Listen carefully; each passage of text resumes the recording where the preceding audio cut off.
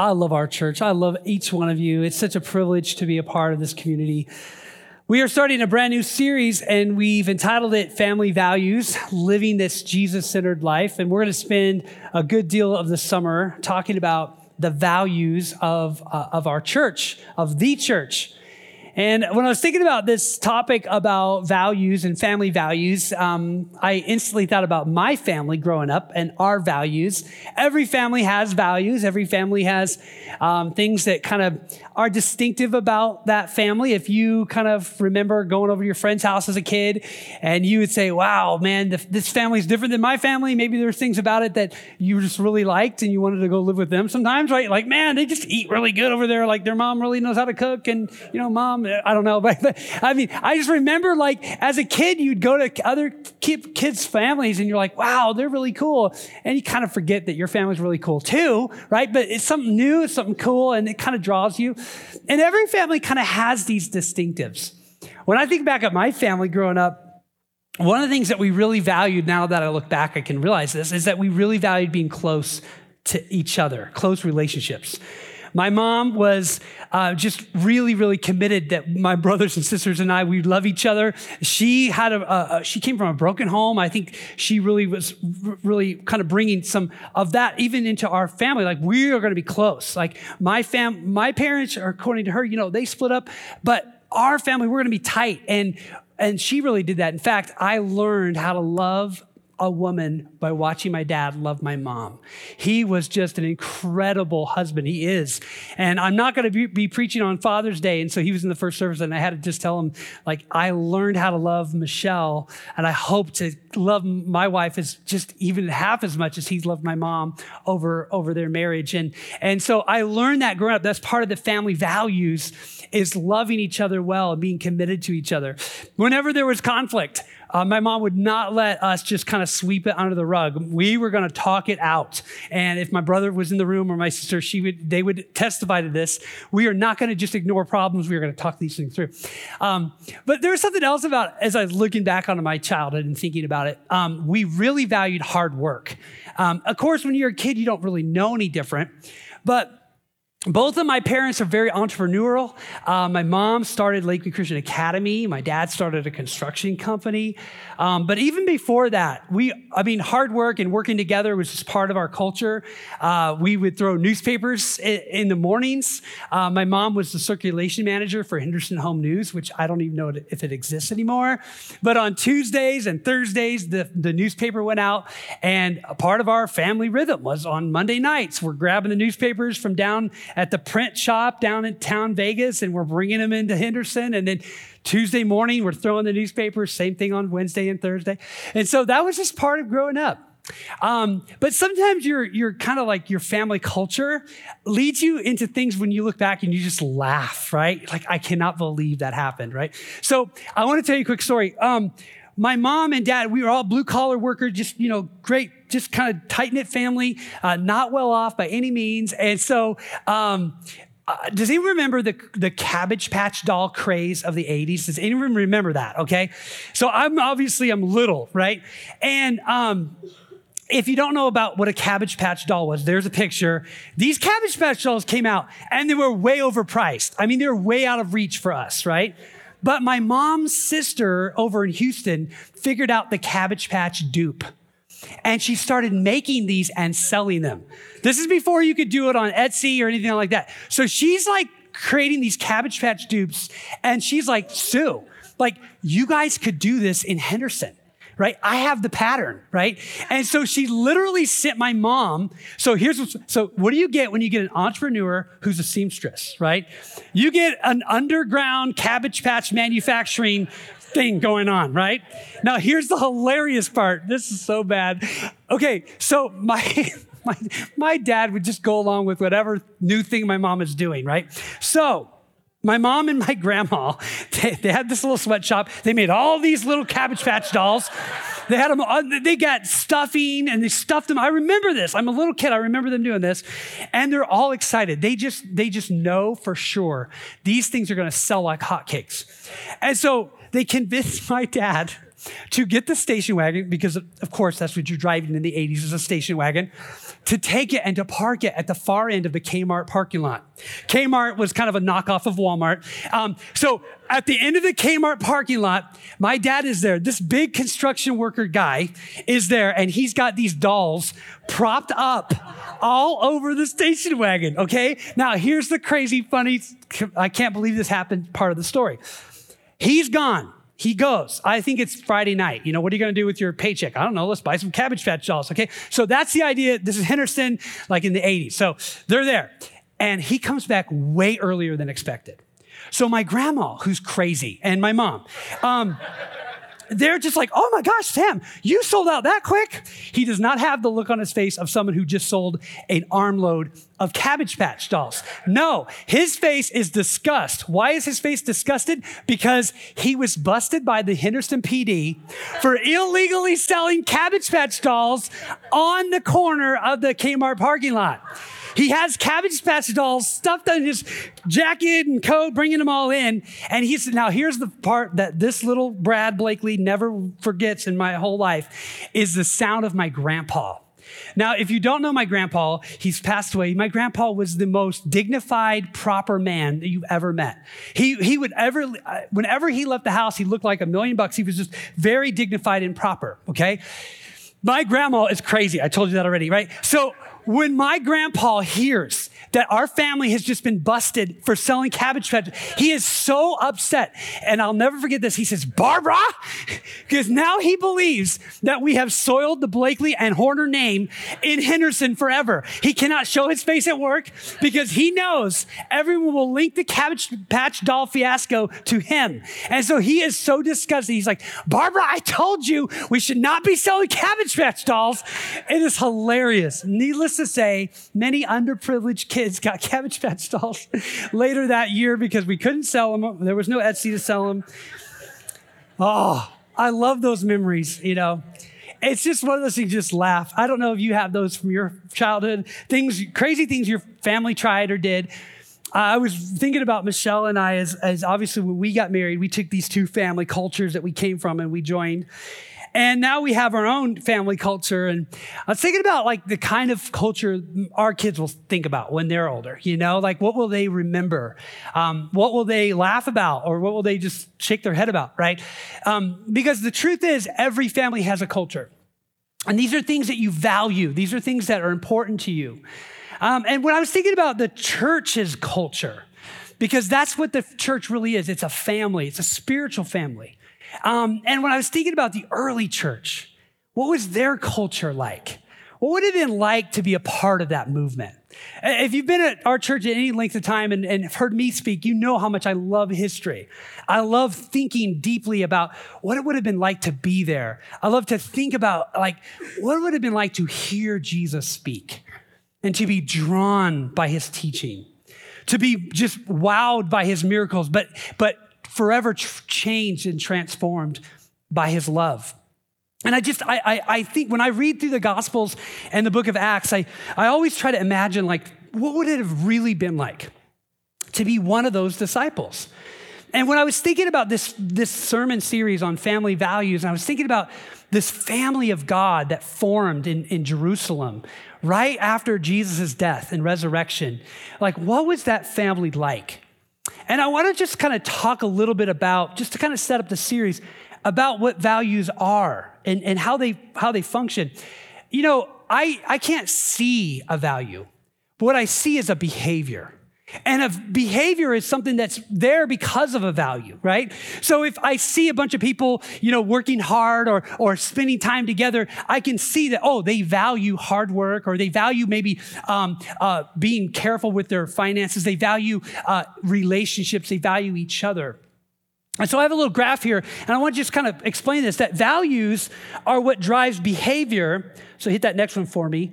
And then behaviors, after a while, they produce cultures. So this is kind of what happens in any kind of family or any kind of situation is the values. It could be a job, an organization. They have values, And because of those values, there are certain behaviors that happen. And then because of those behaviors, this is the culture. This is how it is. So if you were in the Blakeley family in the 80s, right, the value would be we're hanging together. Like I told you a couple weeks ago, my mom even homeschooled us, right? So we're literally together a lot. And because of that value, like we're not going to just ignore conflict. We care about these relationships.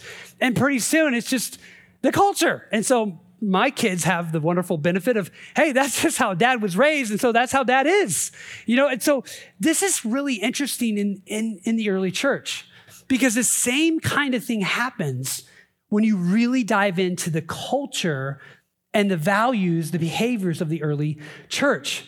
So I want to look at these behaviors. I want to look at something that we see in the early church. And I want to dive into the book of Acts because it's right here in the book of Acts you see the behaviors of the early church. And so we're going to ask a question. If we were just a fly on the wall, if we were just kind of observing this whole thing, and we were to kind of join the early church movement, what would it have been like to be in that church? What would it have been like to be in Jerusalem, to have Pastor Peter and Pastor John? Wouldn't that be crazy? Man, that'd be awesome, right? And to be walking with these disciples. So let's look at it. This is in Acts chapter 1, look in verse 4. If you have your Bible, we're going to be in the book of Acts, mostly in the first chapter. And I want to kind of set this story up for you. So Jesus is with the disciples. He's about to ascend to heaven. And notice what he says, and this is in verse 4. He says, while he was eating with them, he gave them this command: do not leave Jerusalem, but wait for the gift my Father promised, which you have heard me speak about. For John baptized with water, but in a few days you will be baptized with the Holy Spirit. So this is the last kind of teaching of Jesus. He's already died on the cross. He's already risen from the dead. He spent 40 days, according to Luke, with convincing proofs that he was alive. Like he's eating with them. He's hanging out with them. And now he's about to leave them. And he says, I don't want you to leave Jerusalem. They're all Galileans. They don't live permanently in Jerusalem. So it would be naturally for them to go back up to Galilee. And he says, don't. I want you to stay in Jerusalem, and I want you to wait. Wait for the Holy Spirit. Well, they naturally are asking, like, is now the time? Are you going to establish your kingdom? And Jesus says, it is not for you to know the times or the dates that my Father has set by his own authority. I want you to just wait. And at that moment, he says these powerful words in verse 8. He says this: but you will receive power when the Holy Spirit comes on you. And you will be my witnesses in Jerusalem and in all Judea and Samaria and to the ends of the earth. And after he said this, he was taken up before their very eyes, and a cloud hid them from their sight. So can you imagine that? Like his final words is for them to wait for this powerful just envelopment of the Holy Spirit, that they would be equipped to testify to the entire world. And guys, today we are in the uttermost part of the earth comparatively from where Jerusalem is. We are in the uttermost. I mean, that commission that we read about happened.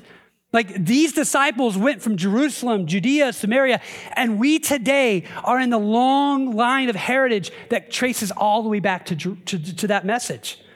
And so Jesus is ascending to his Father, and the text tells us that everyone just like stares up to heaven, like we all would, right? And then all of a sudden, like these two men appear dressed in white, and they say, hey, why are you staring? The same Jesus is going to return. So I want you to see what happens next. This is the powerful moment. He's told them to wait. He's been with them for 40 days. And so what do? Well, they wait. They go back to Jerusalem, just like he says, from the hill called the Mount of Olives, about a Sabbath day's walk from the city. And when they arrived, verse 13, they went upstairs to the room where they were staying. Those present were Peter and John and James and Andrew and Philip and Thomas and Bartholomew and Matthew and James the son of Alphaeus and Simon the Zealot and Judas the son of James. But no Judas Iscariot, right? He's taking his own life. But verse 14 is really interesting. They're gathered, they're waiting, Jesus is gone. It's like, now what do we do, right? Here's what they do, verse 14. They all join together constantly, let's all say it, in prayer. That's what they do. These disciples kind of reflexively just start praying. It's like, hey, what do you want to do? I don't know. Why don't we pray?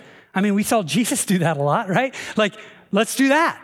So they start to pray. And then the text tells us, along with the women and Mary, the mother of Jesus, and with his brothers. And in those days, in verse 15, Peter stood up among the believers, a group numbering of about, let's all say it, 120. So this is an interesting thing. This group of disciples is about 120 people, and they're just kind of gathering and they're praying. Guys, I want to really emphasize this. They prayed together. They prayed together. Right? Again, if you joined the Blakeley family in the 1980s, you're probably going to fold newspapers because that's what we do, right? That was our culture, right? Because we're throwing newspapers, right? Guys, if you joined the early church, you would notice this. These guys pray together a lot. They pray together a lot. Guys, I want you just to kind of think about that. Every time they gather, they're just praying. Earlier this year, we did a whole series on prayer. Remember that? We talked all about really praying before the Lord. We talked through mostly focusing on you as an individual and learning how to pray from Jesus and modeling your prayer life after him. We talked about really just getting naked before the Lord, like, God, I'm just not going to hide anymore. Right? We talked all about just being fervent in prayers and going on prayer walks. But this sermon today is a little different. It's not about you and Jesus. This is about the corporate church praying together. This is about the disciples saying we need each other when we pray. And so that's what they do. They start to just pray together. Look at chapter 2, verse 42, where we have kind of a summary of the culture. Look what he says. This is Luke kind of summarizing the early church. This is what it was like in those early days. They devoted themselves to the apostles' teaching and to the fellowship and to the breaking of bread, and here it is, say it with me, and to what? Prayer. I mean, again, that's what it was like. These guys, they just prayed together. Everyone was filled with awe at the many wonders and signs performed by the apostles. So it's like, if you were to hang out with this group of Christians, the earliest church, when Pastor Peter and Pastor John and all the rest are leading this church, you would notice, man, they prayed a lot. In chapter 4, Peter and John, they get into trouble with the chief priests and the leaders of Jerusalem. And they get thrown into prison. And they get kind of like, you're scolded. And there wasn't a serious threat of death there because the chief priest couldn't execute someone on their own authority. But they were thrown in prison. They were told not to preach in Jesus' name. But I want to show you what the church does. This is Acts 4, verse 23. On their release, Peter and John went back to their own people. They reported all that the chief priests and the elders had said to them. Look at this. When they heard it, let's all read it. They raised their voices together in what? In prayer. So I want, again, let's try to really imagine being there. Peter and John are gone, right? They're in prison. We're all kind of gathering, and all of a sudden they show up. I'm like, hey, man, wow, look, you guys are out. Like, tell us what happened, right? And they start to just kind of like, again, reflexively, they just start praying. And I love this. You can read this for your own self later. Peter starts to just preach to the church there. He starts to quote Psalms. He starts to quote about how the heathen can rage and people can try to fight against what God's doing, but God's purposes are not going to be thwarted. And he starts to have this like powerful moment of scripture and prayer all mixed together. And then at the verse 31, it says this: after they prayed, the place where they were meeting was shaken, and they were all filled with the Holy Spirit and spoke the word of God boldly. Guys, I don't know about you, but that sounds like the kind of church service I want to go to. The kind of place where people come out of prison for being bold, and then we like rejoice about how God just delivers them. And then one of them starts to preach again. And then we all say, man, let's just pray in response to that. And because of that, the whole place starts to shake. And then everyone gets filled with the Spirit and everyone starts being bold. Like, guys, that's the kind of culture the early church enjoyed. Look at chapter 8, Acts chapter 8. There's been some preaching in the neighboring area of Samaria where Jesus told them to go, remember? And there was a concern there because the people of Samaria, they didn't receive the Holy Spirit when they trusted in Jesus. So Peter goes up there. Look what happens. When the apostles of Jerusalem heard that Samaria had accepted the word of God, they sent Peter and John to Samaria. When they arrived, what did they do? They prayed. And they prayed for the new believers that they might receive the Holy Spirit. You see this in Acts chapter 12. In Acts 12, the situation is a little more intense. It's not the chief priests that have imprisoned the apostles. It's now King Agrippa. And King Agrippa could execute someone. In fact, King Agrippa executed James, the brother of John. And now Peter was in prison.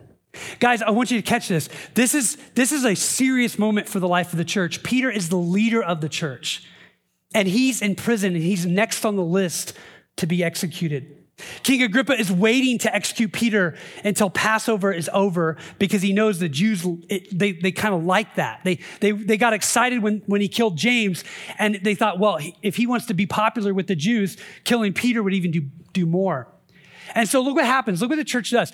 So Peter was kept in prison, but the church, let's all say it, was earnestly praying to God for him. I think this is so powerful. The church says, hey, what do we do? What do we got? We're going to pray. And so the church gathers together and they start praying. It's like, God, we need Peter. Please don't let King Agrippa kill him. Like what happened to James. Like, God, we need Peter. And I could just imagine that prayer service was not some like kind of half people falling asleep kind of service. Like, no, this is everyone engaged in prayer. Are you with me, church? This is the kind of church service where things start to move and buildings start to shake. It's the kind of church service where God hears, hey, those people are serious, and I'm ready to respond when I see people earnestly praying. This is in Acts 4 or Acts 12. And so they're earnestly praying. And so there's this crazy cool story about how this angel like takes Peter out of the prison and all this. And so Peter's now out of the prison, verse 12. When this had dawned on him that he was actually free, he went to the house of Mary, the mother of John, who also was called Mark, where many of the people had gathered and were praying. This is in the wee hours of the night. This is late at night. And Peter's like walking through the streets, and he's like coming up to this house, and this house is full of people praying. Can you guys imagine it? I want you to imagine that. I want you to imagine a little house in first century, Palestine, and there's all these people, and you just hear it, and they're all just praying out to the Lord together. Man, guys, is there something about your spirit that says, I want to be there? Like, there's something about being around people who want to pray. Like, do you know someone like that they're a praying presence? Like, whenever they're in the room, they just want to pray. Like, whenever you talk to them or you're with them and you talk about something you're going through, they're the kind of person that says, well, let's pray. Like, let's pray about that right now, right? Like, and they just grab your hands and they just pray. And there's something about that person that if you're a follower of Jesus, you just are drawn to them. You're just like, yes, let's pray. That's a good idea. Like, guys, I want to be the kind of guy that my go-to is prayer. Like, it's just the kind of thing we do, right? When problems are happening, we just pray. It's like, of course. And so Peter is in that house and he's praying. Well, eventually they let him in. You could read the story on that. So, all right, look at chapter 13. Last one real quick. This is powerful. It says, while they were worshiping the Lord, this is the church at Antioch. While they're worshiping the Lord and fasting, the Holy Spirit said, set apart for me Barnabas and Saul for the work to which I've called them. And after they fasted and prayed, placed their hands on them, they sent them off. Guys, how cool is that? The first missionary journey of Paul that starts the movement of all those churches around the Mediterranean basin was started because a group of Christians are gathering and praying. Guys, can I tell you something? Powerful things happen when believers gather and pray. Guys, this is not rocket science, right? This is in Scripture. This is what we see over and over and over. When people decide, look, I am ready to pray. I'm ready to see my brothers and sisters lock arms. I'm ready for us to start marching towards heaven and asking heaven to come down to earth. That's the kind of prayers we see in the book of Acts. So I want to ask you a really critical question. When is the last time you really prayed with somebody? When is the last time you really experienced somebody, a brother, a sister, holding your hands and crying out to God for you or with you? When is the last time you just experienced this heaven-shaking kind of prayer, earth-shaking kind of prayer with some group of people? I got to tell you this. One of the things that I'll not forget about this year of ministry together, there were a couple of moments with our staff where we had something planned and just deep, intimate prayer broke out. We have this cohort we're doing where I'm taking a group of people through this theology class so they can be ordained to be pastors. And I'm so excited about this. Later in the fall, we're going to ordain people to be pastors. I'm excited. So we had this group meeting planned, and of course, I'm the teacher, so I'm all ready. It's like, okay, guys, let's go. I got to keep the thing going, right? And I can be very task-oriented. I don't know what happened. We opened in prayer, and we just prayed. And guys, it was like heaven was kissing earth in that room. We just prayed. And each one of the hearts of the people in that room just cried out to the Lord. And it was just like time was standing still. I mean, there was no dry eyes. We were weeping before the Lord. We were praying. We were crying out for each other. We were crying out to the Lord. It was this beautiful, beautiful moment. In fact, I was so just touched by it. I felt, man, if there was just any way every single person in our church could have been in that room to experience that moment, I just have to believe it would have been super formative in their walk with Jesus. Guys, can I say this to you? There is a gift. There's a gift available to every one of us Jesus followers. It's this gift of praying fervently with your brothers and sisters. And we're missing that, church. We are not regularly receiving this opportunity of praying with people. I mean, really praying with people. Having this heart-in-heart connection, bringing our brothers and sisters to the Lord together. When is the last time you really experienced that? I was thinking about this too, and this was right before Easter, and we were getting ready for the Easter meeting that we were kind of planning, Good Friday and Easter, and another time this happened where it was just like we started praying and praying and praying and praying, and all the planning we were supposed to be doing, we weren't doing. We were praying, and what happened, which is amazing, which you could expect, is as soon as we were done, the plans for Easter just fell right into place. It was almost like God says, look, if you'll just seek my face, I'll open up the windows of heaven. If you'll just pray, all the planning that you need to do will happen. But just prioritize prayer and let me do the planning. Can I get an amen to that, right? Let's stop thinking that our wisdom is what we need, and let's just gather and let's ask God to just download from heaven what we need for our plans. When people pray, God moves. So I want us to think about that. What does this show us?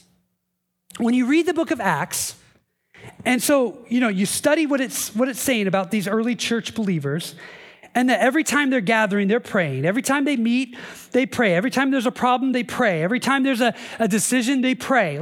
Here's my question. What does that behavior reveal about their values? So what does it say about somebody who prays all the time? What does it say about a church who prays all the time? What does it say about a group of people who say, you know what? That priority here is prayer. You know what I think it says? I think it says that church, this group of people that we read about, they valued the presence of God.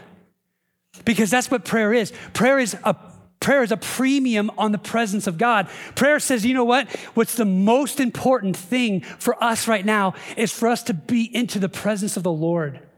What's so important for us right now is that we pray until we experience the presence of God in our midst. And I have a theory on why the church prayed the way they did. I can't prove this, but I think one of the reasons we see this kind of instinctive prayer happening is because I think these guys really missed Jesus. I think they really did. I think they missed him. I mean, heck, if I walked with Jesus like they did for 3 years and he was gone, I'd miss him too, terribly. I'd think about him all the time.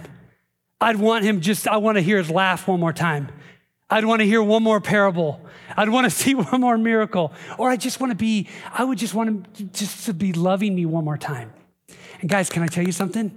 That's what happens when a group of people pray. I can't prove this to you. I can just tell you by experience.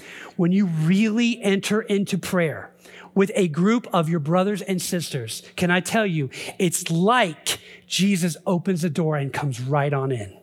There is something about a group of people fervently seeking God together that I can't explain this. I really can't prove this empirically to you, but I can just tell you, I feel the palpable presence of Jesus in a room when we really get to that point in prayer. Didn't he say somewhere where 2 or 3 are gathered? There I am. Didn't he say that somewhere? Right? There is something about people who's like, and this is not the whole, Lord, let's pray before we eat. Lord, thank you for this food. I'm not talking about that kind of like perfunctory prayer. I'm talking about, God, we aren't moving until we all come face to face with the Holy Spirit of God in this place. God, we need you because this enemy is too big and too ugly. He's too tall. The storm is too big, whatever. Like, Lord, we are not leaving until you come, until you knock down the giant that's in front of us. Guys, I was thinking about this. Yes, hallelujah. I was thinking about this this week when I was thinking about my childhood. I don't know how many of you guys were in Henderson when this happened, but in 1988, one of the chemical plants exploded. In Henderson, right? They were making rocket fuel, which is an amazing thing to produce in an urban setting, right? Let's just make rocket fuel here, Anyway, so they were, and Pepcon exploded. And I remember this because I was, I think, 12 years old when Pepcon exploded. I was at home. We were with my mom, and we were having lunch. And all of a sudden, the front door explodes. We run outside. We see the mushroom cloud because there's a clear view. And my mom, her first instinct, she grabs us as kids, and we don't run into the garage or anywhere. We run into the living room, and she says, "We are praying." And I'll never forget this because we read the King James Bible back in those days. And so she started using some King James language, right? And her first word is, "I beseech you, Lord," right? It was like, whoa, my mom is serious. We're beseeching today, right? And I was like, dang. So I'm like, whoa. But I'll tell you what, guys, I'll never forget that when the bomb exploded, my mom is praying. Come on. When the bomb is exploding in your life, are you praying? Come on. Like, are you grabbing people and saying, we are going to do some beseeching of our Lord because that is too scary. This life is too messy. This world is too crazy. God, you need to do something, and I need to find people who will do it with me. That's what a church does. Guys, that's what a praying church does. It's a group of family members who are committed to the King, who say, man, if you want to pray, you got the guy that'll pray with you. I'm in it forever with you. I'm your brother. I'm your sister. Let's start praying to King Jesus. Come on. Amen. Let's go. So I got to wrap this sermon up. Okay, here we go. So what does it say about a church who prays a lot? Here's what I think it says. It says that group of people, they know they need God. And not only do they need God, they want God. Guys, this is the turn. Let me turn this right now for you. Guys, we need to stop only praying when we need God. Guys, we need to pray because we want him. Guys, we need to pray because we love him, because we miss him, because when he's not present, we miss his absence. Guys, we need to pray not for his power, but for his presence. Because guys, when his presence is in the room, his power comes automatically. But I'm not praying for his power. I just want his presence because I know when I have his presence, I got everything else I need. A group of people who pray regularly together, they demonstrate that they really want God. Number 2, I think when that group of people pray together regularly, they demonstrate they know they need his wisdom. That they don't have enough wisdom. See, guys, there's a temptation to walk according to your own understanding, right? There's a temptation to walk according to your own wisdom. Can I tell you, that's the worst way to live your life? You will run yourself right into the pit, right into the ditch, right into the addiction, or right back into the bad relationship. Guys, when you make decisions on your own understanding, like you are driving the truck off the cliff. Are you with me? Like someone who prays regularly, who says, God, I need your wisdom. Can you pray with me? You're telling God, hey, I'm the kind of person that wants you to be driving the truck. I need your wisdom. Number 3, I think it says that you are depending on God to do what God can do. That you're not going to depend on your own resources. And can I just speak as a pastor right now? Guys, I'm going to tell you, I don't know what I'm doing. I don't. I don't know. I'm just Brad. I'm 46 and I'm Brad Blakeley. And leading a church is way over my pay grade. Can I be honest with you guys? And guys, bringing the good news of Jesus to Henderson is way over my pay grade. I don't know how to do that, right? But I know someone who does. And his name is Jesus. And I believe if we get a group of people who will pray together, guys, we will see the giants fall. We will see the gospel come. We will see Henderson saved. We will see the lost found. Come on, I'm gonna start really preaching right now. We will see the people in the prison set free. We will see those in darkness set out into the light. We will see those people who are lost be brought into the kingdom of light forever and ever, because Jesus has the keys and he's given them to us. And the question is, are we gonna use it? I want to point out something.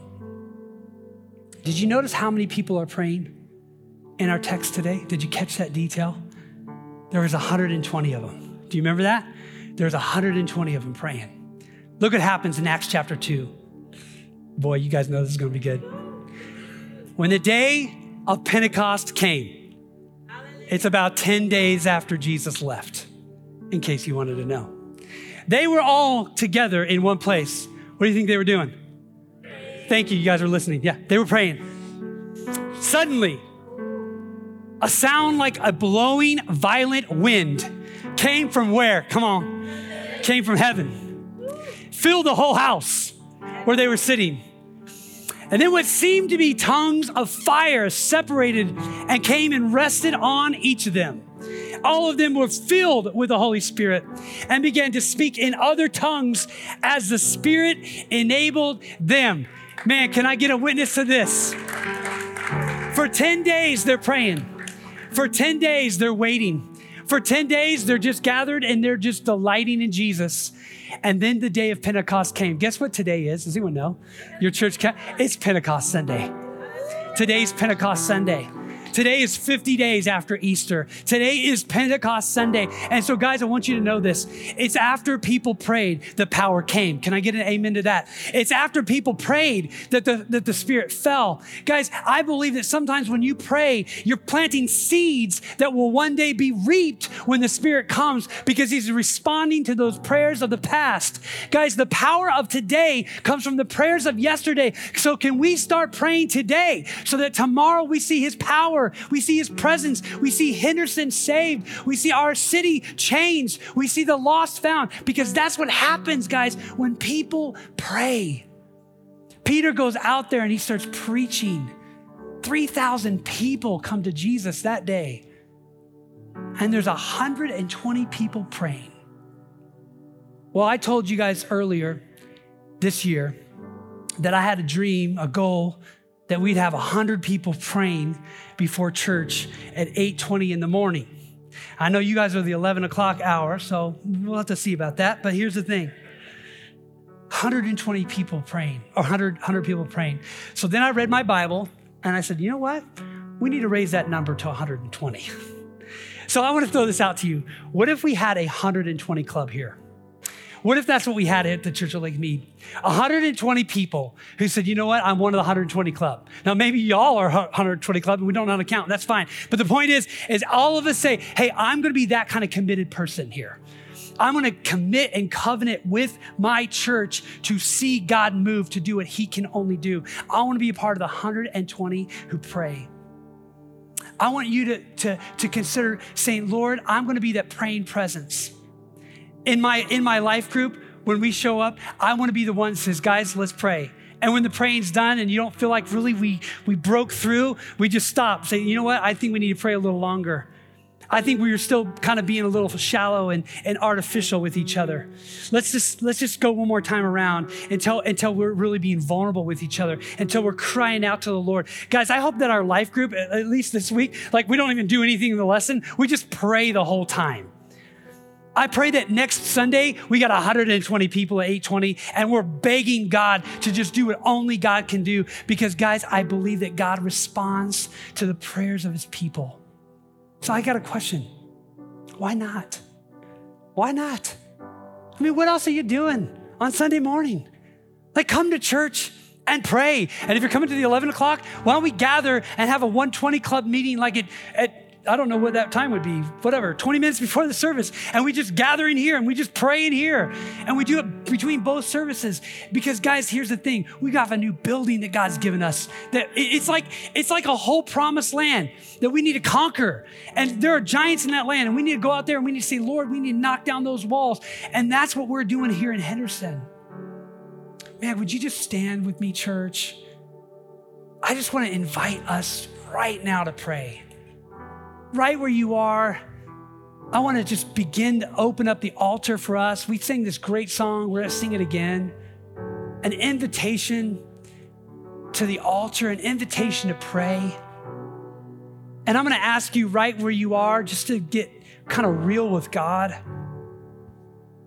And I want you to ask yourself, what is holding you back from intimacy with your brothers and sisters? What's holding you back from praying with one another? Is it shame? Is it a fear of rejection? Is it just an embarrassment? I don't know what it might be. But can I ask everyone in this room to put your yes on the table to God? To say, God, right now, I give you my yes. I want to be a part of this community. I want to be a part of the prayers that will transform Henderson. I want to be a part of that story. I want to be a part of a community that is praying together, fasting together, seeking together. I want to be a kind of church that just is on the march, that takes our walk with Jesus so seriously, because you are the King, and the same King that ascended is going to descend. One day you will return, and we will be faithful until you come back, Jesus. And so I'm going to invite us right now as a church, those who want to come forward and pray. Maybe you have somebody that's on your heart that you want to bring before God. Maybe you have a brother or sister that will join you and you guys can just pray about it. Maybe it's a trouble in your marriage or in somebody else's marriage. Maybe it's a lost loved one who needs Jesus. But we are going to pray for a few minutes here, church. And maybe you just pray with the person next to you, but I want our church to pray. We're letting it happen now. Just go ahead, Lord. I pray, Holy Spirit, move. The altar is open. Let's gather and let's pray.